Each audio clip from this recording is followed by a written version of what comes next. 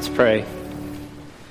Father, in these moments, please give us a glimpse of who you are, that we may see Jesus. And Father, please give us a love for our city as Paul loved this city. Show us that you exist and that in you we find everything that we are seeking. And that we do not pray to an unknown God, but we pray to a known God who has revealed himself in creation, providence, conscience, and Jesus through the power of your Holy Spirit. Amen. Does God exist? Do unicorns exist? Does Bigfoot exist? How do we know what is? This is a really important question, right? If God does not exist, then Christianity does not exist. The writer of Hebrews makes this case. He says, if there is no God, then there is no Christianity. And I would submit to you that if there is no God, then we are severely lacking in meaning, identity, and purpose. But if God does exist, the God of the Bible, the story of the Bible, then we have incredible meaning, unmatched identity, and a hope for eternity that is utterly amazing. Does God exist is an important question. It's one that philosophers for ages have wrestled with, and people today continue to think about. This past week, I was in the locker room of our gym, and a man walked in and noticed a book that I had with me, Reason for God. So he looked at me and he said, do you believe in God? And I said, I do. I said, do you believe in God? He said, I'm thinking about it. I said, well, put some clothes on and we can talk about it later. It was a little awkward. It's an important question that no matter where we are, if we take time to consider, it's one we ought to ask. Does God exist? And Paul addresses that question with several different arguments here in Acts chapter 17. But before we get to the words of Paul, I really want us to think about the heart of Paul. It's really important for you to see the man behind the message. So let's first look at the heart of Paul. In verse 16, Paul was where? Paul was in Athens. Now, Athens at this time had been conquered by the Roman Empire, but it was still a very impressive city. It was one of the leading cities culturally, intellectually. It had beautiful architecture. It had great thinkers. Athens was the home of Socrates, Plato, Aristotle. It was an impressive city by all human accounts. What would you have thought as you looked at this city? If you were an artist, perhaps you would be captivated by the beauty of the city. If you were a politician, you might think, oh, this is where Pericles was. If you were a business person, you might look out at the thriving harbor and think about how impressive it was economically. Or if you are a philosopher, you might have looked at this city and said, here is the home of Plato. You would have easily been impressed. But Paul looks at the city, and what is his thought? Paul looks at this impressive city, and in verse 16, we are told that he was provoked within. Now that word is really interesting. It's the same word that's used of God when he looks at idolatry in the Old Testament. It's the way that God feels towards a people who have rebelled. We get our word seizure from this Greek root. It's a deep, it's an emotional, it's an intense feeling that Paul has for the city of Athens. Because on the one hand, he's indignant because he worships a holy God and he sees a people living in rebellion. But on the other hand, he's compassionate because he sees a people in slavery and he responds with gentleness. This feeling is not hard for us to imagine. Think of any of you, if you have a son or a daughter and you see them engaging in self-destructive behavior, how do you feel towards them? If your son or daughter is an addict and they're destroying their children, how do you feel? You might even respond in anger, but that anger is rooted in what? It's rooted in love. And that's the way that Paul felt towards the Athenians. He was indignant, but he was also compassionate. Now, we've been here for about 2 years, and we overlapped with the previous senior pastor a little bit, John and Cynthia Hutchinson. You may know them. They had us over for dinner one night, made us an incredible meal on their green egg, and our conversation went late into the evening. And I asked John, I said, I'm moving here from Birmingham. I'm moving to an impressive city, to an impressive congregation. What do I need to know? And he says, you need to realize where you are. It is an amazing city, but you cannot be intimidated by it or enamored by it. I think that's what Paul is doing here. Because if I would have looked at Athens, I would have said, it's too pagan. It's too materialistic. It's too far gone for the gospel to do anything in this city. And Paul says, bring it on. And Paul goes into the city. And Paul goes courageously into the marketplace. And he speaks respectfully. And as James pointed out last week, our tendency is towards cowardice or to be obnoxious. That will be emus or will be hedgehogs or will be rhinos. And we see Paul embody this lion and lamb likeness as he goes courageously into a city, yet at the same time, he makes himself vulnerable. You know, one of the evidence for the existence of God is actually the testimony of Paul. Here is a man who was formerly Saul, a terrorist who was killing people, who was persecuting followers of Jesus, and now he's ready to go into a city and to die for this Jesus and to love a city that he may not have loved previously. One of the evidences for the existence of God is the transformed life of Paul. That's who is speaking to the people of Athens. Now, what did he say? As Paul went there, notice he was respectful. He perceives that in every way you are religious. You see, they may seem on the surface to be unbelieving, but they are very religious. As Paul went into the marketplace, it mentions two of those schools of philosophy. It mentions the Epicureans, and it also mentions the Stoics. Now, you may not know any Epicureans, and let me tell you what they believed. They believed that gods were distant and that they were removed. One of the most famous Epicureans wrote this: there's nothing to fear in God, nothing to feel in death. Good pleasure can be obtained, evil can be endured. They thought history was random, that life had no meaning, so what should you do? Pursue as much pleasure as possible and avoid pain at all cost.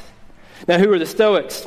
The Stoics believe that God is in everything, kind of like the idea of the Force in Star Wars. They stress self-sufficiency, obedience, civic duties, be a good person. They believed in fate and not pleasure, but duty. This is who Paul encountered in the marketplace, and then they invited him to come to the Areopagus. Now, what is that? It's a hill where a court was, where they would consider all of these different ideas. It was the same place that Socrates had been tried 4 centuries earlier. Paul was invited to address something like the faculties of Princeton, Harvard, Yale, the University of Tennessee. I'm joking. Princeton should not be on that list. Paul shows up with this impressive group of people. And he points out that they are extremely religious, that they are full of idolatry, that they have many things that they are putting in the place of God. Some really good things like relationships or ideas or work, but they are making these things into idols. Mark Twain once quipped about the idols in northeastern cities. He says, in Boston they ask, what does he know? In New York they ask, how much does he make? But in Philadelphia they ask, what family is he from? You see, every city has their own particular idols, whether they're education, wealth, or family pedigree. What do you think the idols are of our city? What do you think the idol of D.C. is? I wonder if Twain had continued, he would have said, who does he or she know? And then Paul goes further. He says at the beginning of Paul's speech, he quotes an altar with the inscription, to the unknown God. This is not very different from our society. We have an unknown God. If you look at statistics, 77% of Americans still believe in God, but we have no idea who he is, or we just make up ideas about him. Don't we hear that all the time? I think God is like this. I think God is love. Where do we get these ideas about who God is? But even in Christian circles, I would submit to you that many times we are worshiping an unknown God. This same survey by the Ligonier Ministry also showed that 71% of Americans believe in the Trinity. But if you look at the other questions, most of them had a heretical, an unorthodox, or an unbiblical view of the Trinity. Where these 77% of Americans that believed in God, 48% strongly agree that God is not a perfect being, and he can make a mistake. So we serve an unknown God. We may actually believe that he exists, but we actually don't know him. We have formed a God of imagination, as Paul describes him. You see, you can be a person who is extremely religious or extremely spiritual, and you may not know God. So Paul makes an argument. He gives us 7 ways that we can know that God exists. There may be more, there may be less. This is the way that I've grouped them together. The first one is this. In verse 24, God created us. It says, the God who made the world and everything in it. Paul may be appealing to a common argument that philosophers have called the cosmological argument. You should be impressed. That's my University of Tennessee education at work right there. The argument that Paul is making is because creation exists, God must exist. Everything must have a first cause. You cannot get something from nothing. And so theologians infer and philosophers infer that that first cause could have been God. Now it's illustrated like if you have a pile of wood, that pile of wood is not going to automatically jump into a house. It requires a cause, a builder, a contractor to put it together. And so Paul is saying one of the evidences, one of the clues, one of the signposts for the existence of God is the existence of creation. Now, the second argument that Paul makes here is in verse 24. He says that God transcends creation. He's the Lord of heaven and earth. He does not live in temples made by man. You see, Paul is stating that God cannot be captured or contained in creation. God is not simply a bigger version of you. He exists above, outside, and before creation, but he can enter into the universe. Now, some of you may have been alive in 1961, so you would be familiar with the first Russian to go around the earth. When he returned, he said this: "My atheism has been confirmed. I went up in space and I looked around and I did not see any God. Well, right after that, C.S. Lewis responded by saying that if there is a God who created everything, God would not relate to us in this way. God would relate to us the way Shakespeare relates to Hamlet. Hamlet is never going to find anything out about Shakespeare by going upstairs or backstage. The only way Hamlet is going to know anything about Shakespeare is if Shakespeare writes information about Shakespeare into the play. God transcends creation, but he has made himself known because he has entered into the universe. We'll come back to that. The third argument that Paul makes is this: God sustains creation. In verse 25 he says, "Nor is he served by human needs or human hands as though he needed anything, since he himself gives to all mankind life and breath and everything." This is known as the fine-tuning argument. It means that the universe is so complex, it's such an amazing design that it must have been designed by a great designer or an intelligent being like God. It's like 1 in a trillion chance that everything would be constant in this universe, that life could exist. The illustration that's used is if there's an explosion in a print shop, what are the chances that the ink and the paper and all that would go up into the air would come down and print Hamlet? Stephen Hawking responded, the famous atheist, to this argument saying, well, maybe when the Big Bang happened, there were literally trillions of parallel universes, and we just happen to be in the one in which matter coalesces and there's organic life. Now, another philosopher, Alvin Plantinga, responded brilliantly in this way. He says, imagine a group of cowboys playing poker, and the dealer deals himself 20 straight hands of 4 aces. As his companions reach for their 6-shooters, the poker player, the dealer, says, I know it looks suspicious, but what if there is an infinite succession of universes, so that for any possible distribution of poker hands, there is one possibility in which this universe is realized? What does it mean if you just happen to be in that poker game? What do? They shoot him. Why? Because it's possible, but it's not probable. And Plantinga makes the same argument, that is it possible that there are trillions of universes? It's possible, but it may not be probable, and that requires a leap of faith. Fourth, Paul makes this argument. He says God is the Father of creation.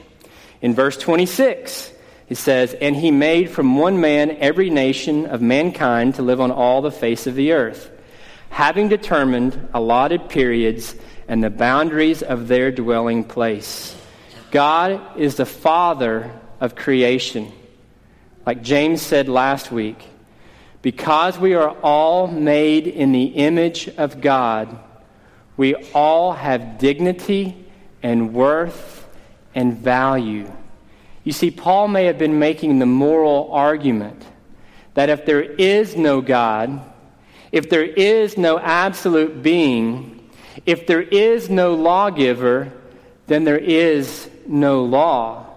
There is no morality. You see, I would ask you, is there anything in the world that you think ought to be stopped right now? And if you can say that one thing should be stopped, perhaps the murder of innocents. You may believe that, but do you have an argument for that? You see, if you don't have a moral lawgiver, then all morality is just relative. Now, that doesn't mean that you can't be an atheist and be a more moral person than me. It just means that you don't have a basis for your morality. Where does this idea of right and wrong come from? You may say it's just part of the natural process that it evolved in human beings over time. But where does this idea of human sacrifice for another individual, the willingness to lay down your life for another person, where does this come from? Because that doesn't aid survival. If we look at nature, what do we see? We see the strong eating the weak.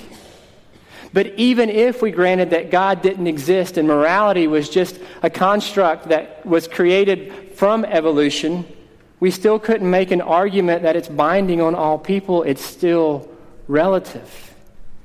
You see, hidden in our hearts, we have the law of God, and we know right and wrong, and this is evidence of the existence of God. The fifth argument that Paul makes is this, is that God created us for him.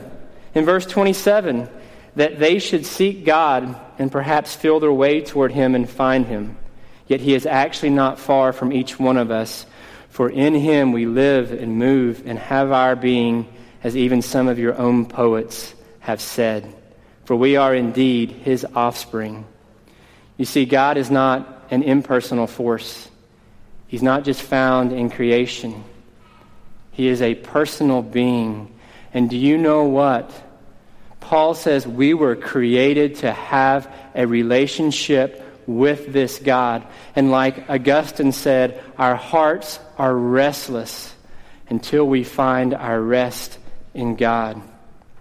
No matter the wealth that you achieve, no matter the fame that you secure, no matter the relationships that you have, ultimately, all of them will not be satisfying. They may satisfy you for a time, but when you get all that you've ever dreamt, all that you've ever hoped, it still leaves you with a vague feeling of emptiness. You know why? Because you and I were created for a relationship with God. And everything that we are looking for in the world, in creation, can only be found in the Creator. Meaning, hope, significance, love, worth, value. Everything that you are looking for is found in God. God created us for him. The sixth argument that Paul makes is that God created us in his image. Look at verse 29. Being then God's offspring, we ought not to think that the divine being is like gold or silver or stone, an image formed by the art and imagination of man. This is what Paul means in Romans chapter 1, that like Ecclesiastes says, eternity has been set in the hearts of men. We know that God exists, but we suppress the truth about this. I can illustrate this very easily. It's 4th of July weekend. That means you all ate well. It means you ate a lot of hamburgers. It means you ate a lot of hot dogs, perhaps some homemade ice cream. And you know what that means. It means that none of you got up today and weighed yourself. Why? Nobody weighs himself after a cookout because you know what the scale is going to say, and you don't want to look. You suppress the truth, something that you already know. Keller says this, my unwillingness to obey is based on my inability to believe. You may say this, but it could be your inability to believe is based on your unwillingness to obey. Are you suppressing the truth? The seventh and the final argument that Paul makes is this. He says God is going to judge creation when Jesus returns in verse 31. The times of ignorance God overlooked, but now he commands all people everywhere to repent, because he has fixed a day on which he will judge the world in righteousness by a man whom he has appointed. And of this he has given assurance to all by raising him from the dead. Paul interacts with their worldviews. He gives them several reasons to believe in the existence of God, but then he comes to the high point of his argument, and he says, yes, but Jesus was raised from the dead. He drops the mic and walks off the stage. You see, here's the point. If Jesus really was and is who he claimed to be, if he really was resurrected from the dead, then God exists. And it doesn't matter if you think that he doesn't exist. It doesn't matter if you don't think he's very fulfilling. It doesn't matter if you can't come up with the reason for human suffering and evil. If Jesus really was who he says he was, if he was really resurrected from the dead, then there is no greater proof that God exists than Jesus. Now, we don't have time to go into the evidences for the historical claims of Jesus, but there are good ones. Wrestle with them. Think about them. Paul is making this argument. He's cut off. He probably doesn't get to finish preaching, but what might he have said? He might have preached about the judgment. He might have reminded them that Jesus has already come one time, and the first time that he came, instead of coming and bringing judgment, he came and he bore judgment. Instead of coming and judging our rebellion and our slavery with the sword, he came and he had the wounds in his hands. Instead of bringing judgment, he bore judgment for us. You see, Paul's heart was just mimicking the gospel heart of Jesus. That on the one hand, Jesus was indignant about rebellion because of the holiness of God that we as humans we've created cosmic treason. But on the other hand, he was compassionate. He came to die, but he was willing to die. You see, when that gets a hold of you, that will transform you. It will change you. It changed Saul. And you know it changed the Roman Empire. This gospel message, this foolishness that was preached to this empire became swept up in Christianity because it was true. Friends, we have great hope, great strength, great courage to know that God exists, that he is on the move, that his message is powerful. And when that gets a hold of us, we will be like Paul. We'll go to the synagogue. We go to the church people. We go to the marketplace. We have a public faith, and we will go to anyone because God is capable of revealing himself to anyone. Let's pray.